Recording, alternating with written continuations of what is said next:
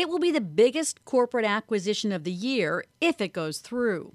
AT&T's pending $84.5 billion acquisition is not only massive, it's controversial and political.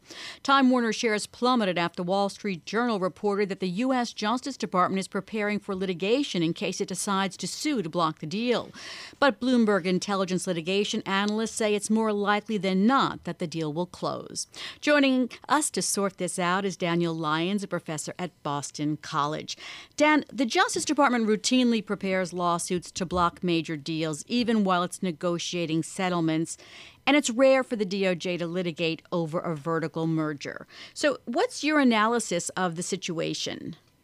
Yeah, I think that's right. I think the surprising thing here isn't that the Department of Justice is preparing the lawsuit. As you said, I think that's sort of common practice. One, it gives the Justice Department a little bit more leverage in negotiating with AT&T. And two, it's the necessary precursor to filing a case in Plan B in case the deal winds up not going through. That having been said, I think the surprising thing here is that the details leaked out to the public, that somebody at Justice's made a decision to issue to let this be known as a negotiating tactic or for some other reason. Well, Daniel, why would they do that? Well, one reason is if the agreement is actually stuck up on a handful of particulars, it gives them a little bit of leverage by using the bully pulpit, right? Going out to the public and saying, if you don't come to agreement on this, you don't agree to our terms, then we may wind up going ahead with Plan B and filing a lawsuit. To the extent that spooks investors, and it seems that it may have given the stock price, it may cause the company to give a little more than it otherwise would. Daniel, what antitrust issues does this raise, and can they be remedied? So it's a really good question, right? Typically when the DOJ is looking at a merger, it's something like when Staples tried to buy OfficeMax, right? A horizontal merger where one company is buying a competitor, and the concern is that you're reducing the number of choices. A vertical merger offers sort of different issues because when AT&T purchases Time Warner, it's not removing a cable provider from the market. Rather, it creates incentives for AT&T to leverage strength in one area, programming, to try to get an unfair advantage over its competitors in the cable distribution space. The real concern is that AT&T does something like, for example, lock up HBO and say from now on, if you want HBO, you can only get it if you buy AT&T Uverse or DirecTV. Or in a maybe less nefarious, less obvious way, to raise the price of HBO to competitors so that Comcast or Hulu would have to pay more for HBO content than AT&T pays itself for that content. Well, so how have there been examples of vertical mergers like this that have remedied those kinds of problems?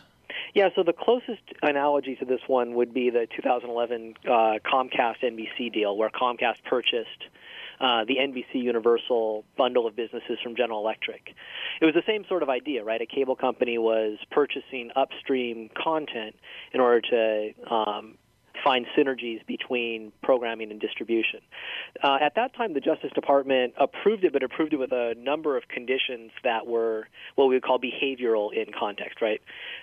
Restrictions that were put on the combined entity that, if they were violated, would allow the Justice Department to go to court. And a lot of these restrictions had to do with making sure that you offered the NBC package of programs, right, the content from NBC, the network, and the various cable channels that the company owned, to make sure those were being made available to Comcast rivals on the same terms as Comcast, and in particular making sure that they were being made available to new Internet-based distribution systems like DirecTV Now and PlayStation Vue, so that Comcast couldn't use control of programming to stop this new form of competition from coming about.